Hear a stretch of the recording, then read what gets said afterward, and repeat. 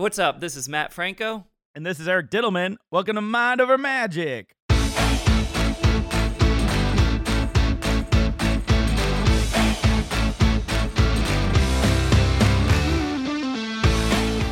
All the way from New York to Vegas. We're here for episode 64, and we're glad you're here too. Let's do it.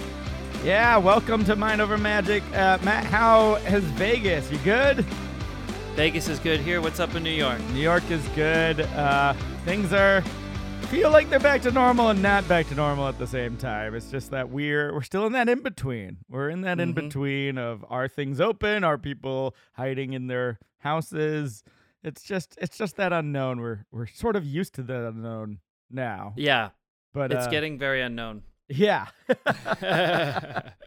But it feels more normal to me because I've been just doing so many gigs. But I gotta be honest, it's nice to have been home for a couple days this week and rest and recoup and gear up for another leg of travel coming up. So, yeah. And you've been to a number of shows. I feel like, as aside from performing shows, maybe just small things. If Broadway's not back yet, where are we at? Broadway is back. It's so funny because they did like an official Broadway's back, but it was because like 3 of the major shows came back like the same day. But Broadway's been back prior to that. Like there was shows that opened previous to like the big like Wickeds and Lion Kings and Gotcha. Phantom. So it's like Cirque du Soleil claiming Vegas is back because they opened shows, but like even though other shows had been open. Exactly. Yeah. Gotcha. Yeah. And there's still more to open still, so it's not like all of Broadway came back right at once. So right. Yeah. But have you been to a show that seats hundreds of people, 700-800 people, or has everything that you've attended been smaller? And are they at 100%?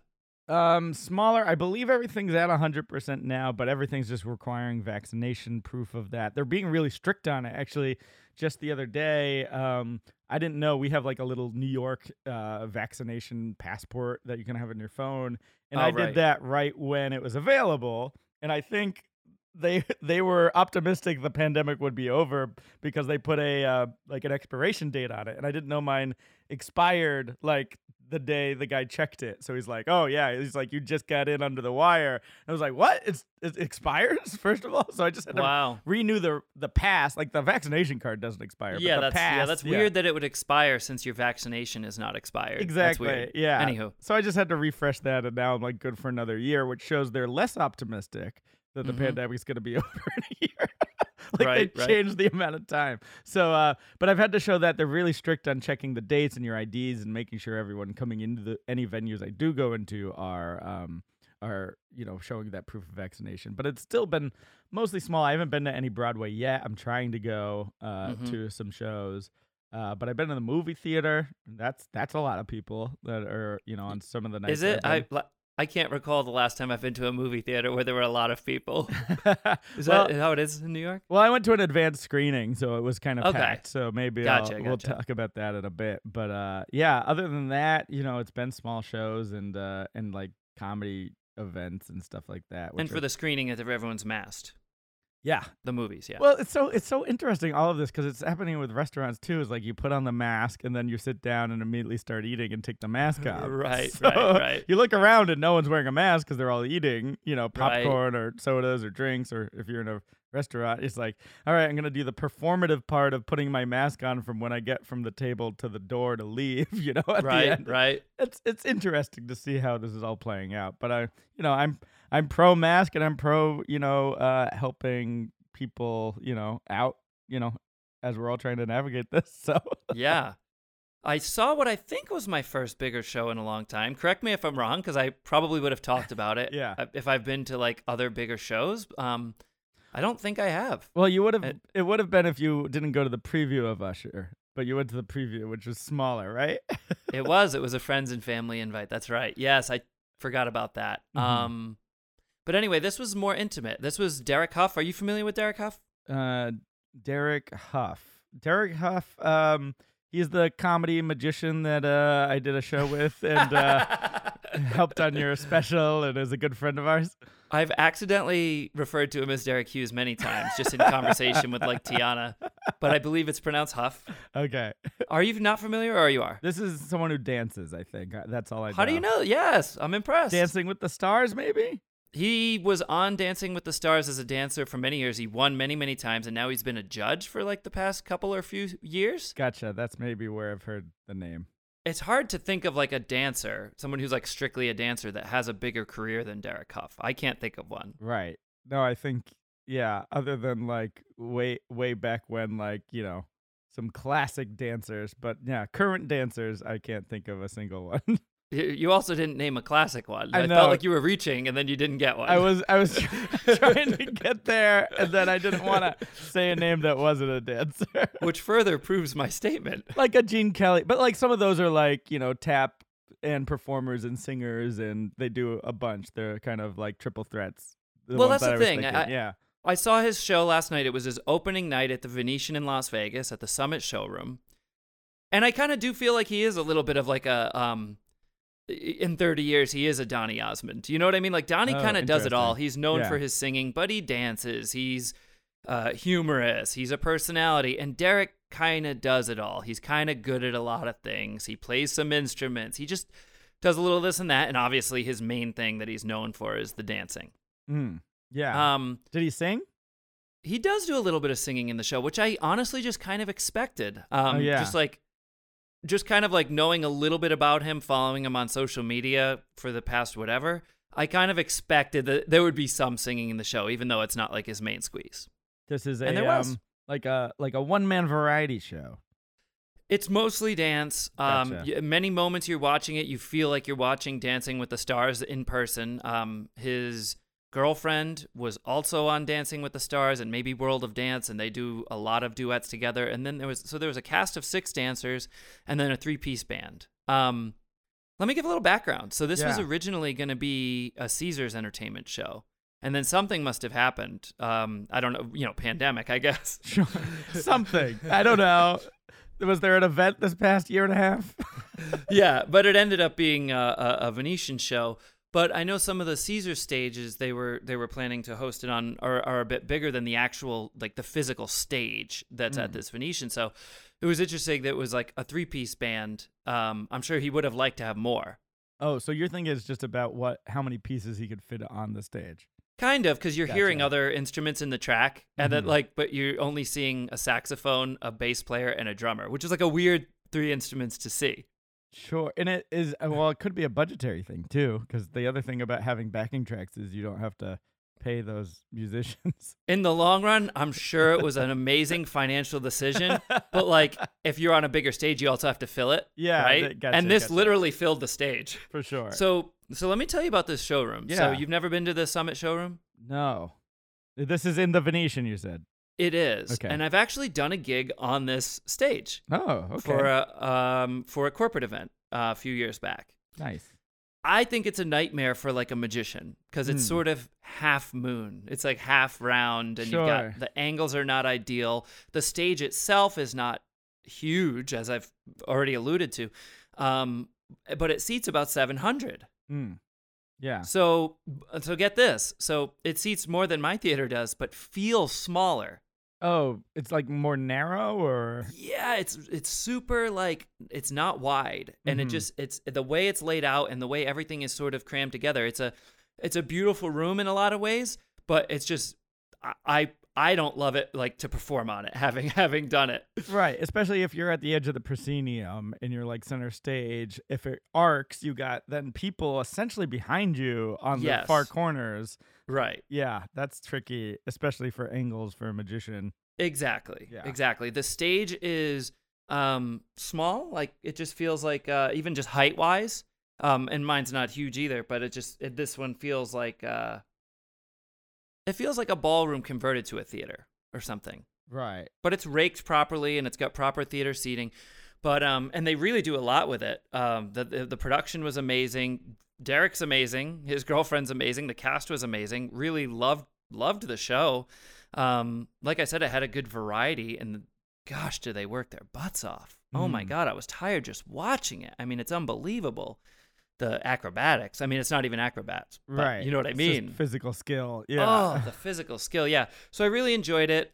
Really enjoyed his opening joke right off the bat. Oh my God, it's been so long since we've done a live show. It's so great to see your eyeballs. Ah, that's good.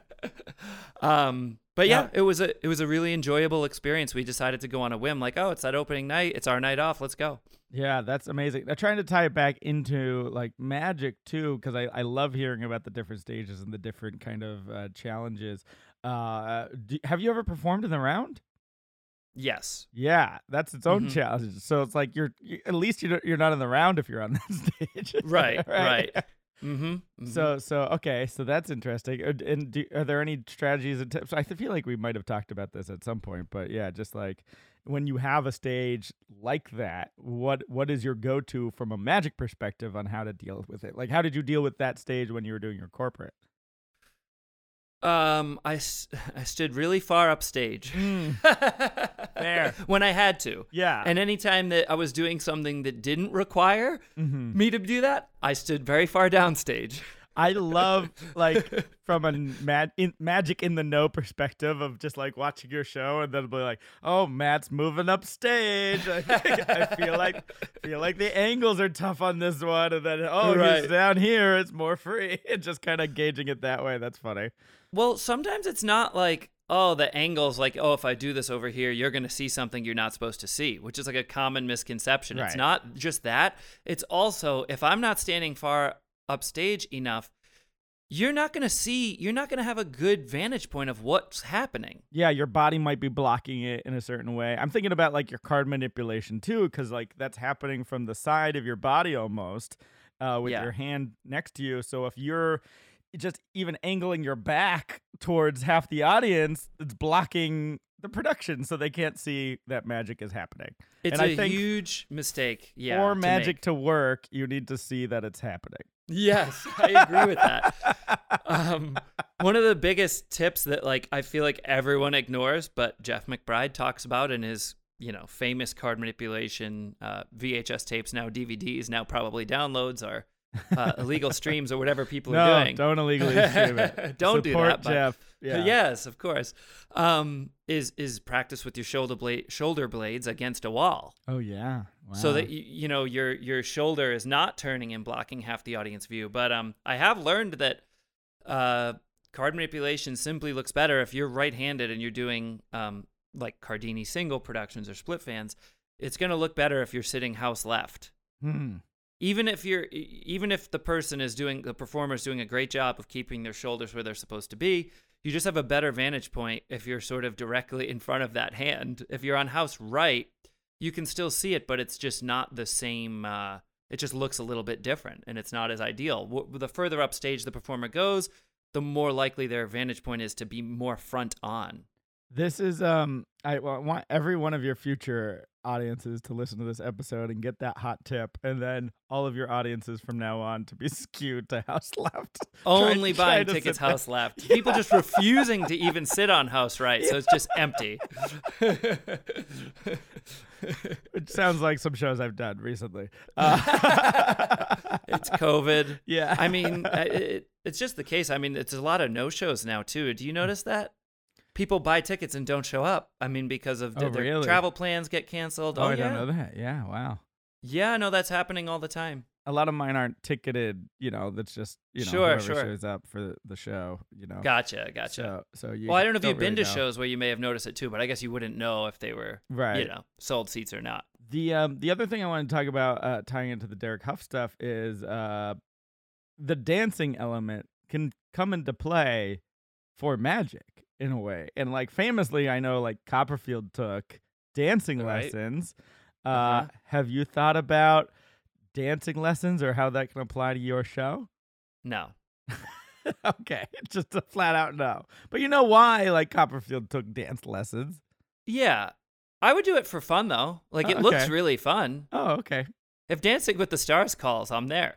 All right, well, you heard it here first, folks. Which by the way, I don't think I'd be very good at, because I've realized, last night I realized I've never watched couples dancing, which is what Dancing with the Stars is, which is what Derek is known from. Right. Like salsa, and like obviously there are tons of different types of like couples dancing. I don't even know if that's what it's called. Is it couples dancing? Is that what it's called? Ballroom dancing? Ballroom dancing, yes. Yeah. That's a big part of it. But like I realized my exposure to ballroom dancing is Rick Thomas.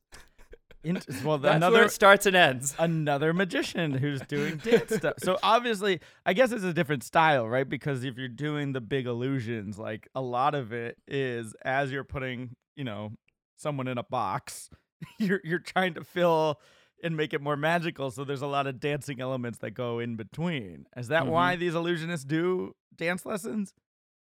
Yeah, I think they all do it because Copperfield did it, right? That's probably why. You're right. Although there was definitely a dance element in Doug Henning's work, and I'm sure work before that, that we're just not thinking of off the top of our heads here.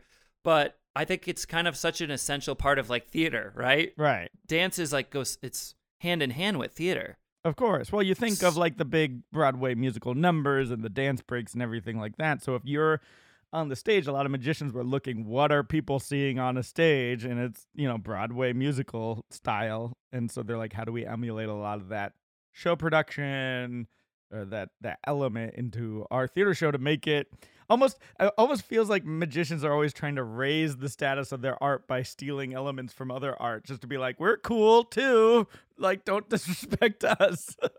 Right. Yeah. Hey, let's dive into this. This is the $1 million question that everybody wants to know, and I think Derek Hough is a great example. And you know his sister, too? She was a judge on America's Got Talent briefly, recently. Yeah. Julianne? Yeah. Just connecting those dots in case you hadn't yet. Yeah, no, I definitely hadn't. Okay, gotcha. They are brother and sister. She is also a dancer, I believe, maybe Dancing with the Stars. Do they dance together? I'm sure they grew up dancing together. Gotcha. Anywho, how does one go? This is really interesting, right? How does one go from like being a successful dancer to just boom, all of a sudden they can just appear places as a personality? Oh, that's right. That's he went from not one of the stars, quote unquote, on Dancing with the Stars. Mm-hmm. He was one of the castmates essentially that dances with the quote unquote stars. Mm-hmm. Right. So let's say you're an NFL player or you're on a sitcom, whatever, and you get cast on Dancing with the Stars. They pair you with an actual experienced dancer. Right. Yes. Whether your background is dance or not. Yes, I understand. And he was one of those and did really well on the show. Now he's a judge on the show. Let's talk about that success trajectory. That's amazing.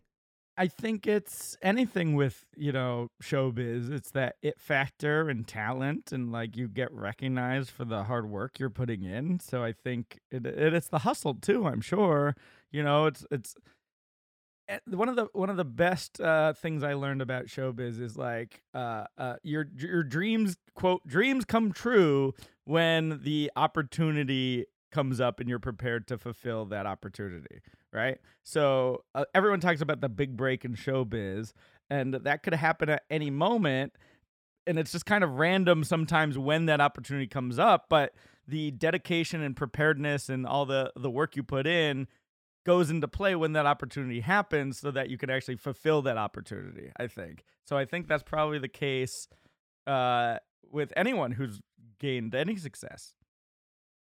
But what we're talking about here is sort of branching out from like their normal bread and butter. Well, that's a weird jump to make. From dancing to judging dancing? Well, you have a point. But yes. You have a point, but yes, because it is a very different.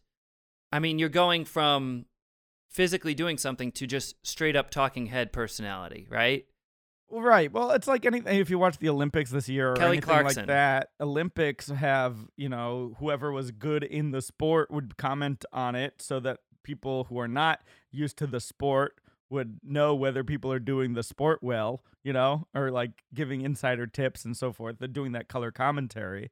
So I think that's a natural progression. You see all the football players going on to these, talking head shows to talk about football because it's what they've done their whole lives, So I think that is kind of that's not a leap to me, but to then go from a larger personality, like you're saying, like Kelly Clarkson, to doing her own talk show and so forth, right? Something like that, and just being a personality. So, I think you just answered it. I think that comes with just that level of notoriety fame. and so on. But exactly.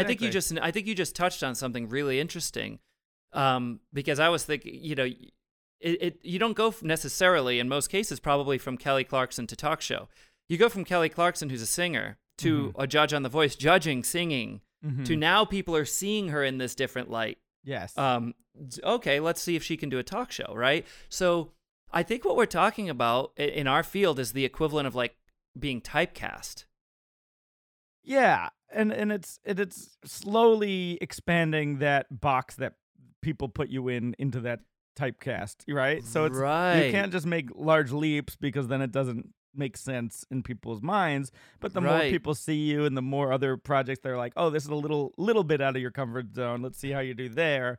It's kind of like when I talk about AGT, in my experience, is like people are like, oh, you're just gonna instantly become, a Vegas superstar like you are. But it's like, no, I always say it just opens doors, but then you still have to prove yourself in those new doors as they open up. And I think that's the case. Yeah, with a lot of these opportunities. And that's why I'm saying is opportunities will arrive, and sometimes it seems random that they come up, but you still have to have experience and then knock it out of the park when they come.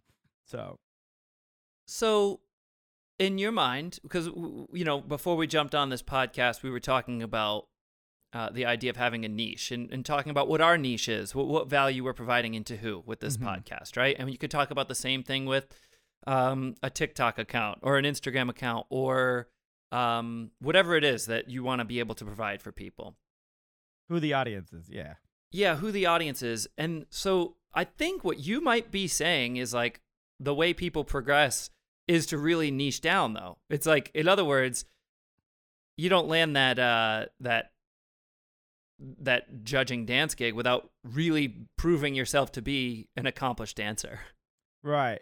It's weird because it's also at the same time you're kind of branching out, right?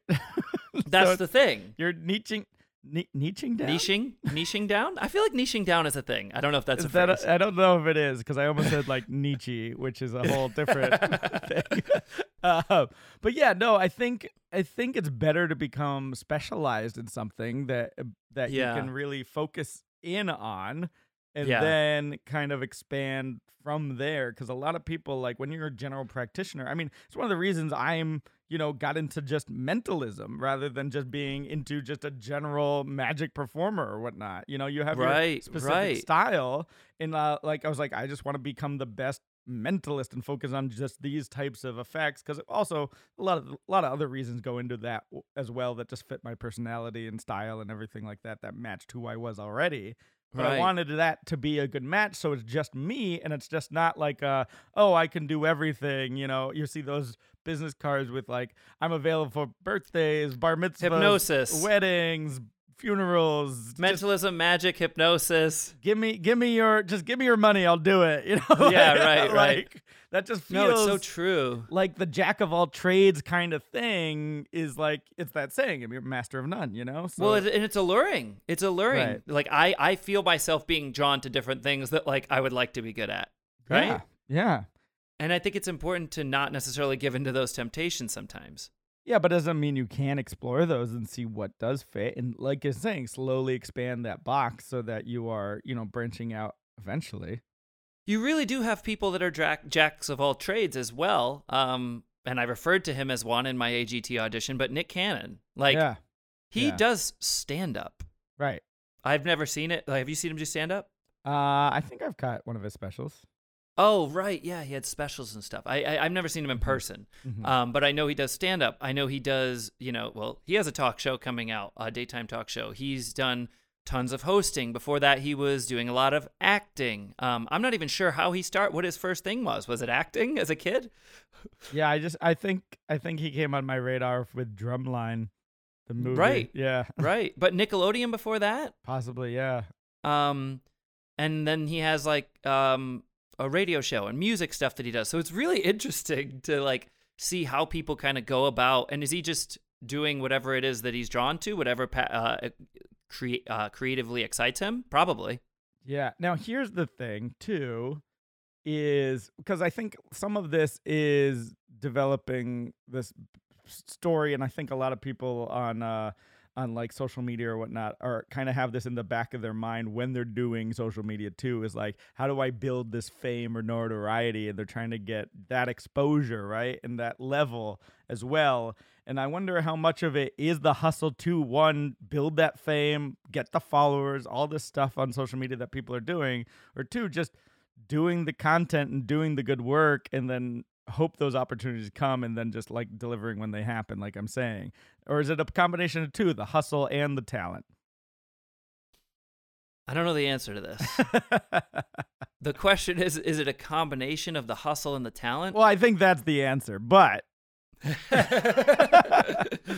I think, you know, it's interesting to see that explore the two elements of how much is hustle and how much is like just do the good work and then see what comes from it, you know? I 100%. And what you just said resonates, because I think one of the more memorable parts of the show last night, Derek Huff sits on a stool and just kind of quiets things down and talks kind of heart to heart with the audience a little bit. And he talks about just a genuine words about being floored about seeing his face on taxis or billboards in Vegas. I guess he said his mom lived in Vegas for 20 years. So it's unclear like at what point that was, if he ever lived here or if it was like before he was born. It's unclear.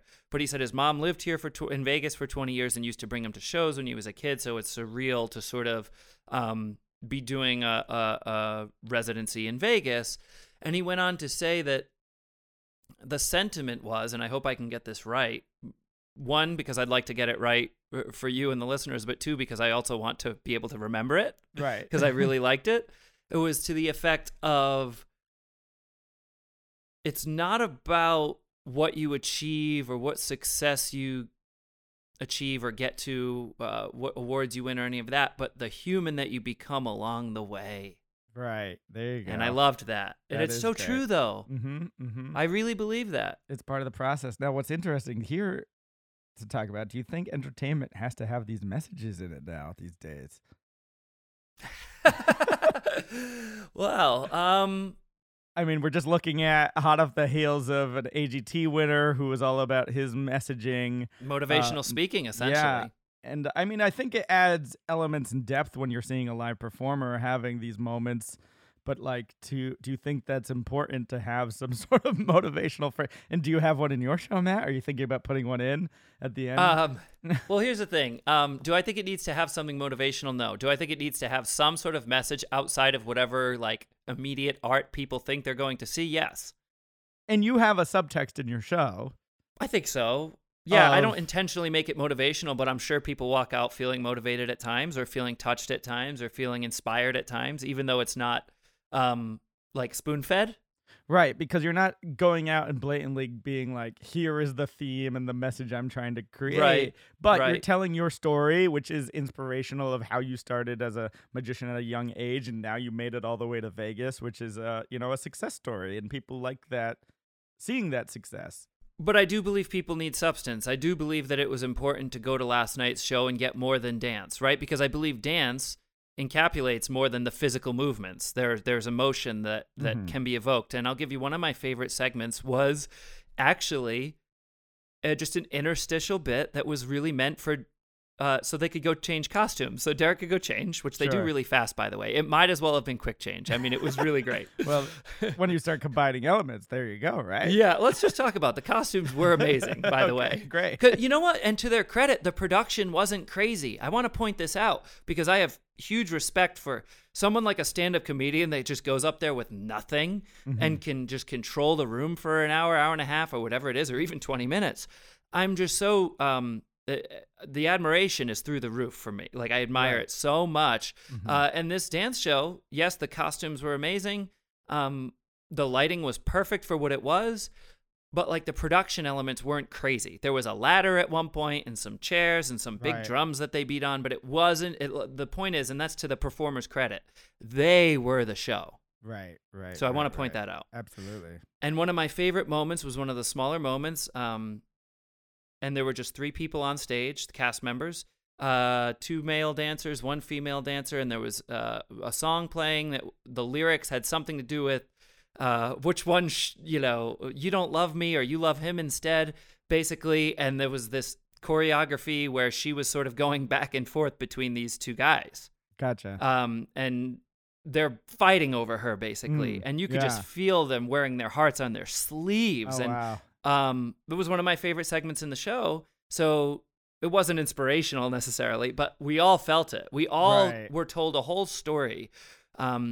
Even without the lyrics of the song, we all knew exactly what was being communicated. And it was one of my favorite pieces. It's almost as if what we could take from this is you should use whatever craft or art form you're focused on to project some sort of essence of human experience throughout. I guess I'm just literally describing what an artist is. Yeah, right.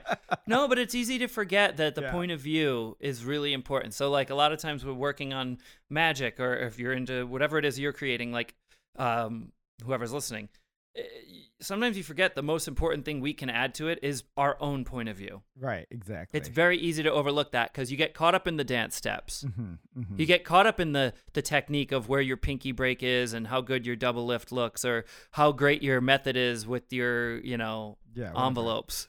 There's no methods. Right? What are you talking No about? methods. But it's very easy to get caught up in that, and I always have to remind myself, oh, what am I saying here? What do I think about this as a performer? Like, what is my point of view? Yeah, that's great. Well, I'll tell you what I won't be doing is dancing anytime soon, because I had an injury this week, Matt, during a show. Whoa. Yeah. I just feel like this is not going to be a serious injury, is it? It was. I actually hurt myself pretty bad. I had to take it easy. I got through the show, but boy, was I in pain. Did people know? The audience didn't know. The venue did, because it was a situation. It was a private gig, and they had a stage that was fairly tall, like one of these platform stages, right? So it took me a little effort to get up on stage. And I realized I was going to be performing. This was a 50th high school reunion. So people are 68 plus years old. And I was just like, if I'm having trouble getting up on this stage, the audience is going to have trouble getting up for my show. So I was like, we're going to need some sort of step to make it easy, but there was no steps. So the venue and I tried to figure out some makeshift steps, which is never a good idea. Right. Ooh. So finding various stools, and at one point we tried pots and pans, and which means there's no railing. There's no railing, of course, right? Because there aren't even real steps. So, So I, once we thought we had a viable option, I just went up on stage to do my final prep work, and then as I was walking off stage, I stepped on the step, and it slid, and I fell, got a big gash in my shin, and then also rolled my ankle. Mid-show or before the show? show? No, this is prior to the show. Oh. Luckily, it was me and not one of my audience members, right? Right. And I'm glad I essentially tested it out to show it wasn't working. So I was just at that point, I was like, no, we're not going to have any step, no makeshift step. I'd prefer to have just struck the whole stage, but it looked like one of these stages that would have took hours to disassemble. Right. So I was like, I will literally just help everyone I can up on stage and give them a hand, and that's how we did it. So it was like, I'd rather have the sturdy floor for them to leap off of or to step off of rather than nothing, or the shaky makeshift stuff. So, but I took a fall, man, and I didn't think I'd be injuring myself reading minds, but when it comes to stages, you got to be careful and figuring that stuff out. But no stitches, just a little hurt. But I'll heal, and I'm back on my feet again. I was glad I had a couple days off to just literally lay down and do nothing. Blood? A little bit.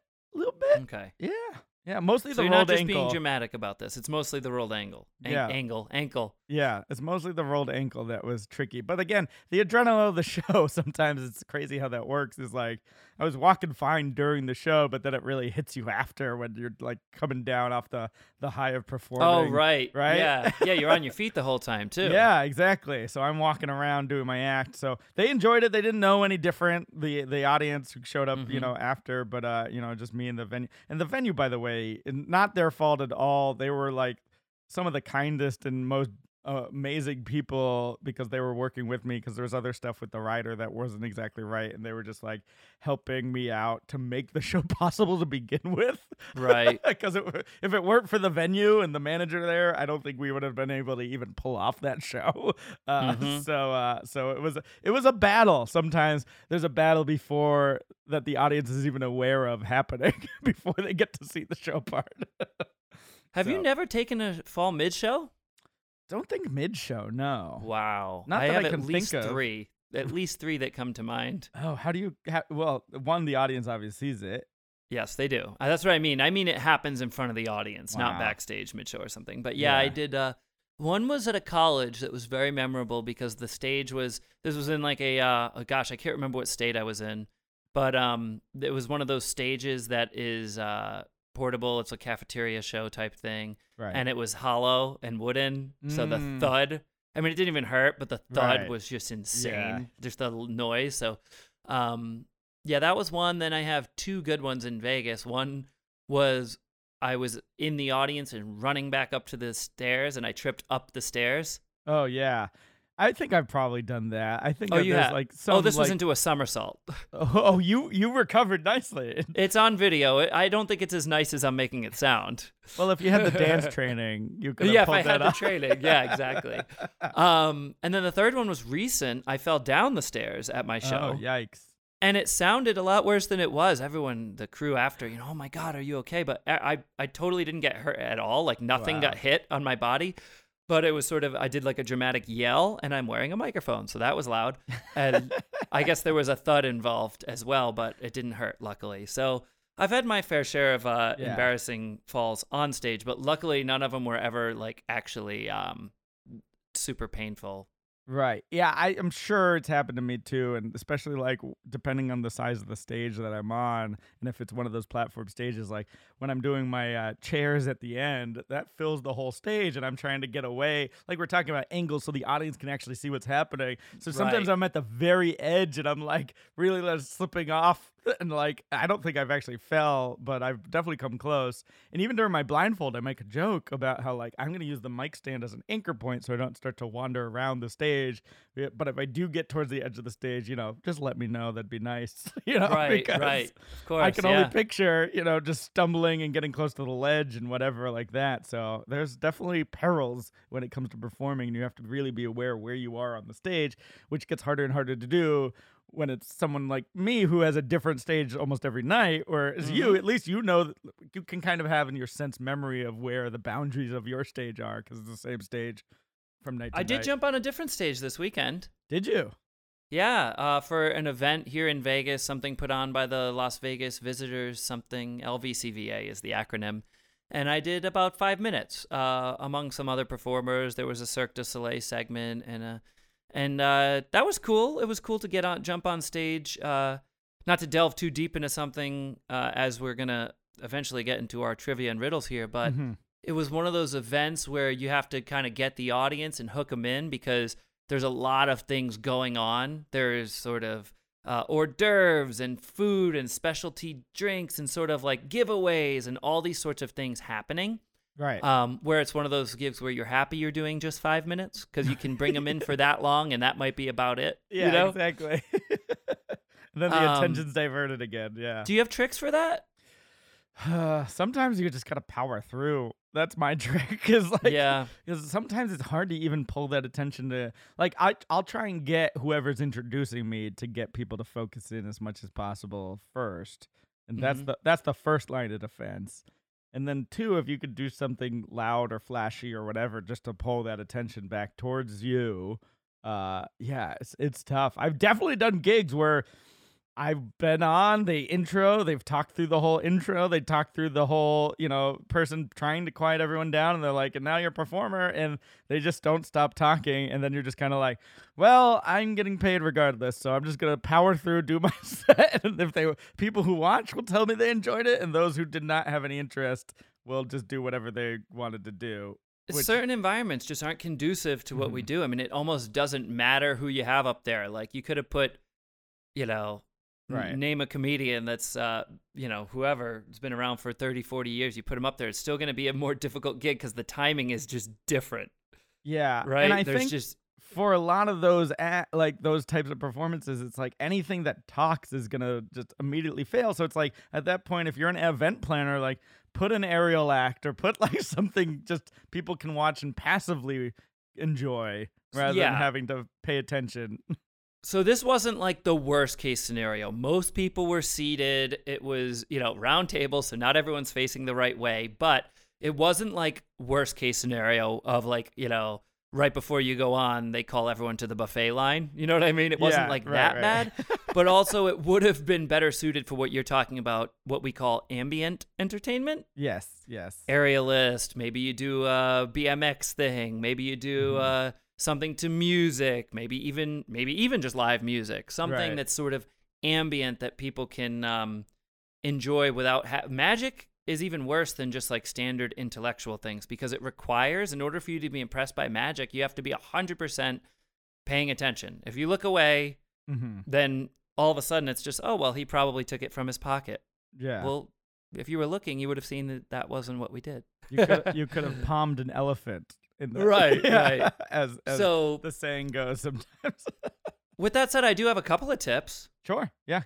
I noticed myself doing call and response quite a bit in these types of situations where it's da da da da da, yeah, and you get the audience to respond back, yeah, or whatever. Right. And in these types of situations, you might not get a really strong yeah the first time. So I'll go, everyone at the same time, yeah? And the second one will be a little stronger. Now, I don't recommend going to a third or fourth time really pushing. No matter how bad the second one is, I think you gotta cut your losses there. But call and response with getting them to do something as a group is usually will be somewhat effective. And the other that thing comes is from just like, even we saw that with the Wall Street protests or anything, kind of like the one voice. If you're literally amplifying your voice using everyone in the crowd to get on board, so it's an effective technique. Yeah. Right. I mean, and it could be anything as simple as, are you ready for a good time? Yeah. And you get everyone to respond. That's one. And then another one, which I didn't take my own advice on this because it wasn't really necessary, but I have done this in other situations, is if you can perform to music, do it. If there's a piece that you have that you can do to music, do it. I mean, I think I've had situations where I've taken things that I normally do dialogue to and I've never done to music, but I said, this is a situation where this is going to be done to music. Right. Right. So there are those that, that's just a second tip. I'm sure there are more too, maybe to work the room, not just stay on stage. But that wasn't necessary in this case. Yeah, because I mean, did we ever talk about here the House of Blues show we did? I don't think we've ever talked about it. I mean, again, that wasn't probably the worst scenario, right? It was more the setup of the room, right? It wasn't ideal. They didn't even... Okay, so this is way back in Boston, the Foundation Room at the House of Blues, and a friend put together a variety show and had me and you when we were kind of just like, well before, we were just entering the college market at that time. I think we were barely full-timers at this time. Yeah, I think so. But, I'm headlining, or I was not headlining because we were trying to figure out the order, but I ended up going last. But we put you on earlier just to kind of save the show because I remember it was just like the timing was all off. There was a lot of like... It dragged. It started with a band for an hour. Yeah. Which was a weird choice. And then every performer before us was going over their time. The audience... The couches weren't even facing the stage. They were facing to the sides. But that was your first instinct, was to get off stage and go into the crowd. And I think you did your cards across in the middle of the audience to get everyone's focus back. Absolutely. Yeah. Why stand on stage if that's the direction no one is facing? Exactly. And also the stage seemed to be in the darkest part of the room. Yes, I was going to say it was very dark. Because I remember like trying to get them to move the stage to be under like the one sconce that was like had some light, just to have sort of a spotlight feel to it. But yeah, man, that was a tough show. I remember my opening line when I came on was like, "Oh, I'm Eric Dittelman. I'm a mind reader. I know what you're thinking. When the hell is the show gonna end?" Right. Because it's been 4 hours at that point. Well, here's the thing, and I don't think I'm really at fault for the show dragging. I'm not going to take credit for that. However, I did. I think you might have gone on right after me. Not 100%. Maybe I went on earlier. There was an act between us. There was an act between us. Okay. I think we like lost you said, they him drew again. me in earlier to try to bring him back, right? Yeah. But I was looking to you for like, because obviously our Mhm. sets are flexible, right? I could skip Yeah. a bit. I could do anything I want and make it 5 minutes longer, 5 minutes shorter, 2 minutes, whatever. Yeah. And I looked at you, and you did the like basically like for timing reference. Yeah. Like, in other words, do I need to stretch this longer or should I stop? And you Right. gave me like this finger gesture that I thought meant keep going, but it was wrap it up.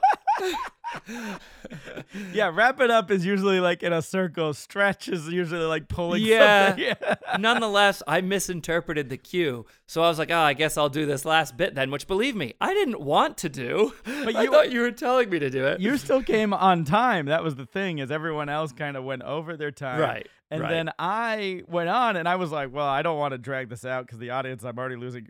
I had some people there to see me and they had to sit through like 3 hours before they Yeah, even saw me probably. hit the Right. stage.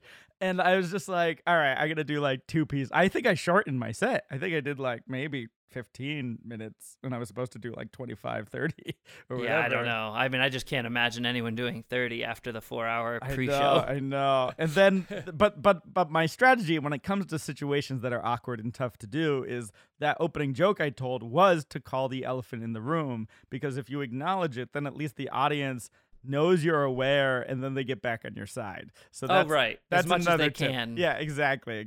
So they're like, oh, at least he's aware of how we're feeling now in that situation. So. Elephant in the room, I feel like, is always a good thing to call out. It's like, Mm-hmm. hey, always great to see your smiling eyeballs. It's the same thing, isn't it? Right, exactly. So that you're all aware, and that's why you go see live entertainment, is because that's anything could happen, and you address any mishaps or whatever that go on. So Mm-hmm. I think it's time, Matt, that we get into Diddle Me This. Diddle me this, diddle me that. Will Eric end up stumping Matt? Riddles! No. Yeah, and we got more to talk about after riddles and trivia, but let's get to our riddle. I'll keep this one a shorter one, but we'll see how you do. Lose me once, I'll come back stronger. Lose me twice, I'll leave forever. What am I? Are you saying lose or ooze?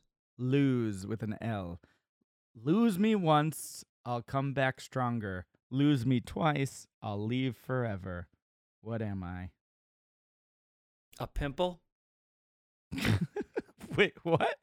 Yeah, sometimes you pop it prematurely so Is it like grows a little friend and it comes back, but That's- usually Is that only happens. Oh, totally. But it's you picked the riddle, not me. If you lose it twice, it'll leave forever. Usually, That's not true. it's like no two snowflakes are the same, right? Like when the pimple goes away for good, it's gone, even if you get another one. I'm gonna immediately just do that. Lose me once, I'll come back stronger. Lose me twice, I'll gone forever. I'll leave forever. Yeah, I'll leave forever. Same forever. It could be gone forever. Consciousness. Oh, weird. That's not necessarily true, because the twice factor is an accurate number. Because like if you lose your consciousness twice, you could lose consciousness more than twice. Look at all these football players. That's true. But it's something like consciousness. It's something intangible, isn't it? I would say your first guess was actually closer. Okay. Lose me once and I'll come back stronger. A cold? Again, it's very specific to once and twice. Like that's accurate. Like I feel like a cold. I mean, you've had many colds. You've had more than 2. You've lost a cold multiple times. The vaccination pass on your phone. I hope that comes back after I lose After it again. the expiration. Yeah. Stick to your face. You were close with your face. Not vision, not hearing, not words, not smell. Can't be the senses, I don't think. Hair. Lose me. Does it come back when you lose it? If you shave it. But then if you shave it comes back stronger. But then if you're gone again, it's gone forever. Well, yeah. So basically, what you do is you That's- shave it, and it comes back stronger. Then you laser it, gone forever. But you can shave your head more than once. You can, in theory, yeah. Mhm. Okay, I don't know. I really don't have it. What's related to hair? That's near your face. You've been watching these true crime shows. What do they check? DNA, They check the hair samples. They check sweat, what kind of records. teeth. Wow, dental. Yeah. Okay, that was a good one. So if you lose your teeth, it's a baby tooth. It comes back stronger. But then Yeah. when you lose it, it's gone forever. Yep. That's That's a good the- one. That's it. All right, let's jump into a trivia. Matt picks up the question, then he stares at it. Eric's at the ready, time to use his wit. Pressure, pressure, pressure. Trivia, pressure, trivia time. We have more to get into, so I'm going to give you a true or false unless you Oh. say otherwise, because I have Okay. options. True or Sure. false? True or false? Let's do it. You can sneeze in your sleep. True or false? From personal experience, I feel like this is false. I don't think you can. Can you sneeze in your sleep? I don't think so. I'm gonna say false. Now, when you say from personal experience, I'm just curious. If you're asleep, by the very nature of sleeping, you're not conscious of whether or not you sneezed throughout the I night. feel like that would wake me up.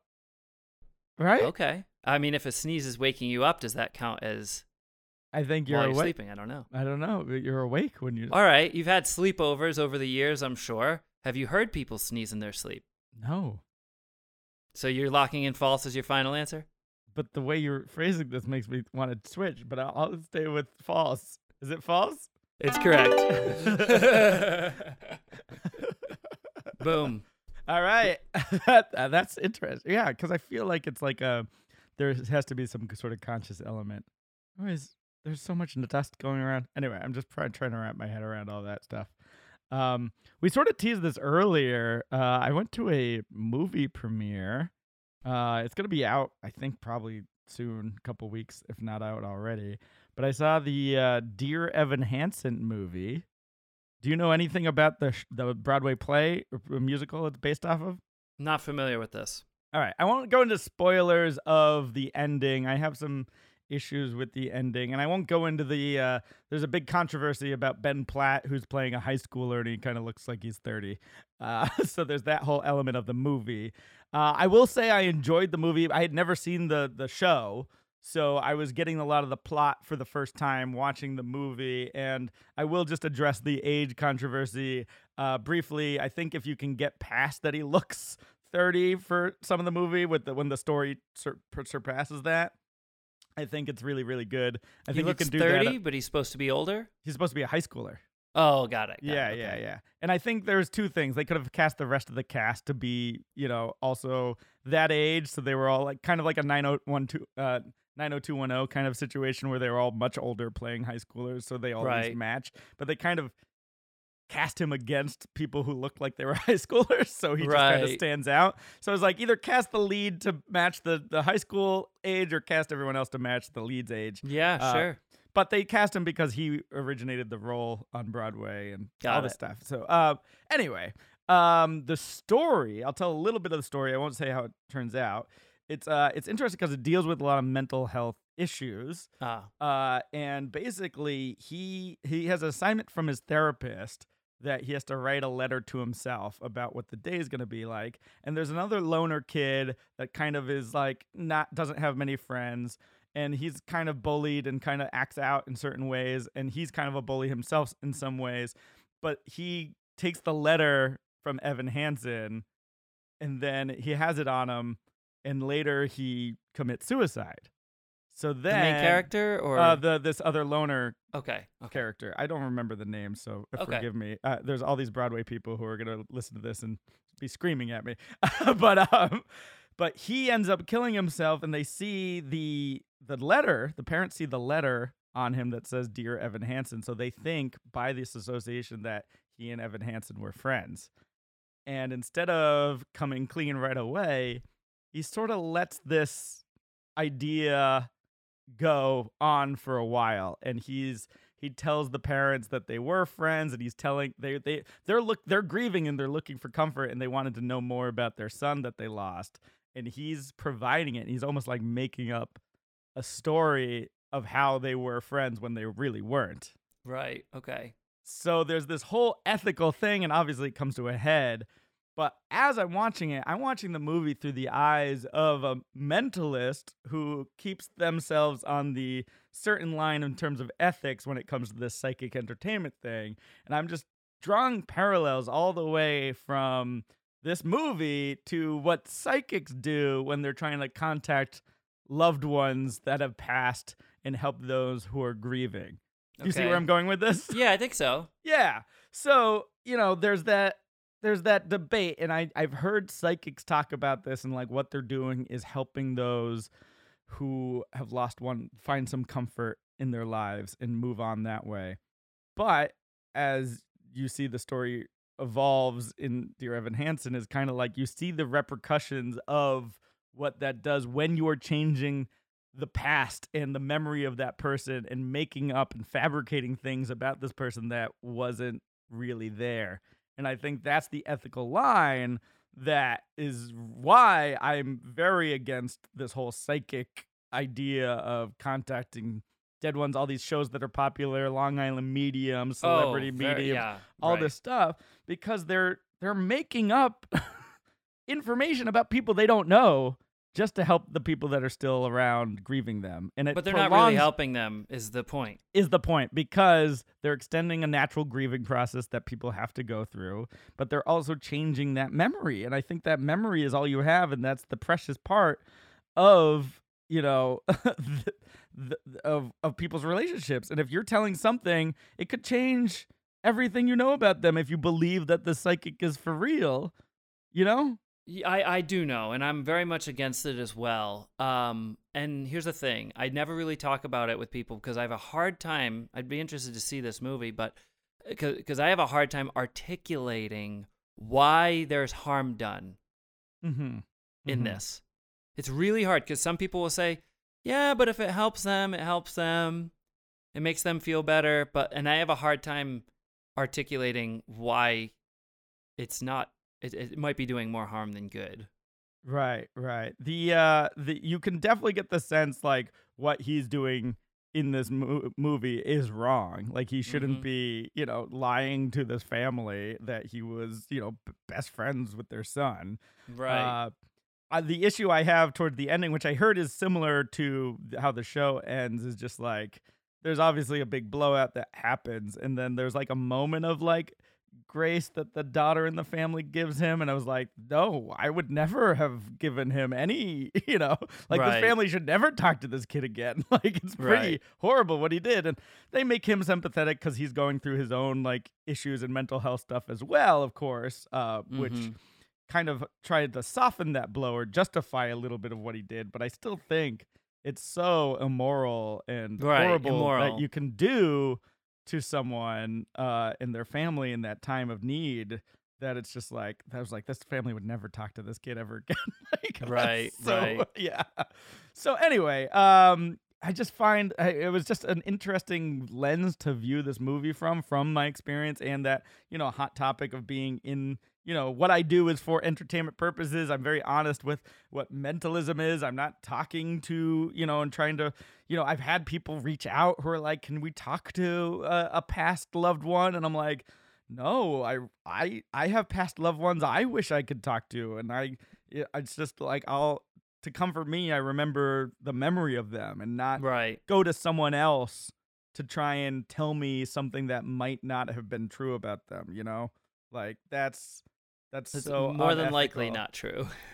Yeah, if they had no relation to that person, right? Right. Like, go find someone who actually knew them and ask for stories that you might not have heard of. Like, that was always my strategy. Like when my dad passed, I remember asking my mom all these stories of things about him that I didn't know, and just like those are the things that you should reach out for. And I think that's what this family was trying to do, because they thought, oh, this is someone who knew their son, But he perpetuated that lie, and that's, I think, so one of the worst things you could do. So I think that's a big part of what's wrong with it, right? Is that the psychics are generally preying upon people for their money that have nowhere else to turn many times. Yeah. They don't have that person to ask, and then they end up there, and they end up just getting information that is, cold read or right. made up essentially, or so. Well, it's a gut-wrenching movie. I mean, there's some definitely like tear-jerking moments, and so I definitely recommend it. I think it's interesting and important for people to see this, and the songs are pretty gorgeous too. So there's some awesome. really great songs. So I do recommend the movie. Again, the movie version, you gotta get past that Ben Platt looks so much older, but if you could do that and see the story for it is, I think there's a lot of lessons and morals, especially if you're someone who's considered the whole psychic thing for whatever reason, that side of it, other than just for seeing a mentalist do some fun entertainment, like, hey, we're gonna read your mind, kind of for funsies, right? For funsies. Yeah. Title of the episode, For Funsies. Read your mind for funsies. Yeah. So anyway, I just wanted to touch on that because I know the movie's going to be coming out, if it's not out already, to see, and people are going to react to it and have thoughts. And I think if you can compare that to the psychic experience, and it'll be very telling. Awesome. No, thanks for sharing that. It sounds kind of gut-wrenching. I think it's one of those things you got to be in the mood to watch it, maybe. For me, anyway. Yeah. And again, those there's some real earworms. You'll be singing songs for a while once you see it as well. So, and I really wish I had seen the Broadway version now, just to see what that was all about. But yeah, check it out, Dear Evan Hansen. Well, this is thank you for another amazing episode to you, to everyone listening. We got a couple of goals to get into and maybe a plug or two. And next week, by the way, we got to get into prop maintenance, something nobody's talking about. Little teaser for next week. No one talks about prop maintenance. We're going to get into it. Yeah, I just had a show. I had a show at University of Delaware, which was great. Very fun audience. The show started at 11 p.m., Matt. It was a late one. It's a late one. Even for Vegas, that's a late one. Yeah, it was 11 p.m. show in their little campus center or student center, and I drove back to New York after. Jeez, that's one of those ones where people are sitting in the audience, right? Like, I can picture myself in the audience going, I know this is funny, but I'm just not laughing right now. I'm so tired. No, they were up because they were great. They were a fun audience, and they were. Oh, I'm just old then. Yeah, they're college kids. They were college kids. A lot of first and second year students, so they were like, this is their pregame. Yeah, exactly. They were gonna be up all night, but it was just one of those moments. Is like at the end of my show, one of the name tags I use for my finale just has been through some wear and tear and just ripped right in half during the reveal, which was fine. It still got the moment, but I was like, just as I was watching that happen, I was like, oh, I'm going to have to fix that before the next show, aren't I? That's what inspired the prop maintenance, isn't it? Exactly. Very cool. Well, yeah, we got to get into it next week for sure. We'll talk about that. Goals, Matt, you had that you were doing a lot of things, trying to delete things off your calendar, get a trivia book, and sleep. Yeah, I got the sleep done. Yeah.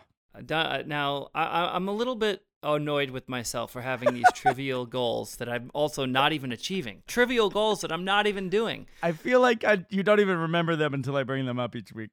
I remember the trivia book thing because I haven't done it. All right. So the trivia carries over perhaps. But listen, I'm going to give a real goal this week. I'm putting together, I want to make sure I come up with some decent magic routines. I've got to do a talk show in a few days, and I want to make sure I have some decent routines for it. But not only that, I don't want to get lost in the moves, right? We talked about this earlier. I want to make sure that the personality comes through and whatever the point of view comes through. I want to make sure all of it feels right and in the moment and not just get caught up in whatever the effects are. That's good. So focusing on that. Yeah. That's a great goal. I also had as my goal catch up on sleep, and which I did, and then also rested my ankle, which became a goal. But also to get up at an open mic and try out some of the new jokes I've been reading, and I did. I went to the open mic. It's been Save so that for long. Next week too. I want to hear all about it. It's been so long. Well, I'll probably jump onto a few more. And the one thing I'll just say, because it's been a long time since I've just gone up and done straight stand-up without and like relying on my mentalism or whatever. Right. I just want to say a lot of things didn't hit. Yeah, that's cool to know. Some stuff did, but also at the same time, I'm thinking open mics are so tough because it's all comics just waiting to get up and for their time. Right. And then I was like, oh, if they're not laughing at the things that I think are funny, should I really take offense? Because a lot of them that when they performed, I didn't think were funny at all. So maybe it's just a different sense of humor. Here's the thing. Just because they don't laugh doesn't mean it was terrible. But when they do laugh, I think it might mean that it was great. That's a good tip. Yes, I think so.